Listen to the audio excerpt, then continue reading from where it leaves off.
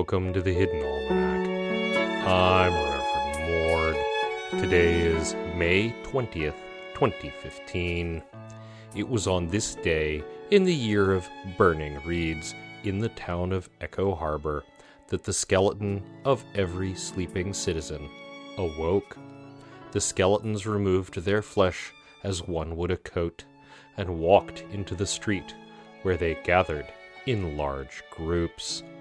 They gestured to one another for nearly an hour, then returned to their bodies, put their flesh back on, and went back to sleep. Security cameras captured this event, and several prominent scientists set to work analyzing the footage. They have determined that the gestures represented a complex sign language, possibly coupled with tones made by striking bones together.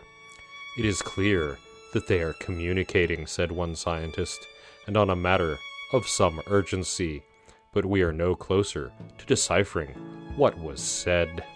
Since each of the scientists contained one of the skeletons in question, there was some concern as to what might be observing the research, but no one has been able to come up with a way to avoid this that was not considered inhumane.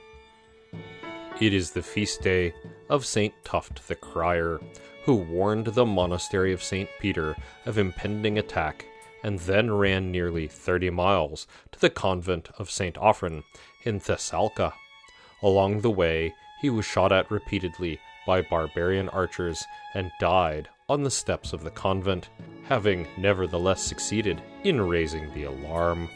He is represented as a youth with his hands cupped around his mouth, pierced by dozens of arrows. Hagiographers suggest that it was probably only one arrow, but agree that this is not as visually impressive. In the garden, hummingbirds are appearing to nectar at flowers. Female hummingbirds raise young alone without the help of males and feed small insects to them. Nectar is still much appreciated, however. If you do not wish to bother with the hassle of feeders, there are many excellent hummingbird flowers. Most salvias are very popular, as are pentstemons. If you have the space, crossvine is a beautiful vine with red trumpet-like flowers. It will eat small gardens, however, and reseeds freely, so care is advised. Hummingbird nests are extremely small and built mostly of cobwebs, so this season provides a convenient excuse to avoid dusting the corners of the windows or the garden shed.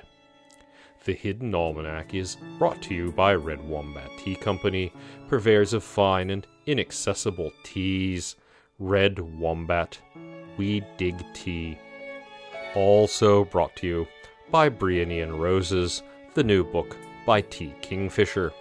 It contains gardening and is thus superior to books that do not contain gardening. Presumably, there is also a plot and so forth, but these are secondary concerns.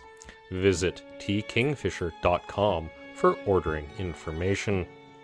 That's the Hidden Almanac for May 20th, 2015. Be safe and stay out of trouble.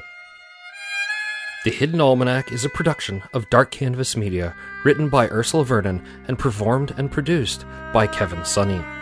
Our theme music is Moon Valley, and our exit music is Red in Black, both by Costa T. You can hear more from Costa T at the Free Music Archive. All other content is copyright 2013 through 2015, Ursula Vernon.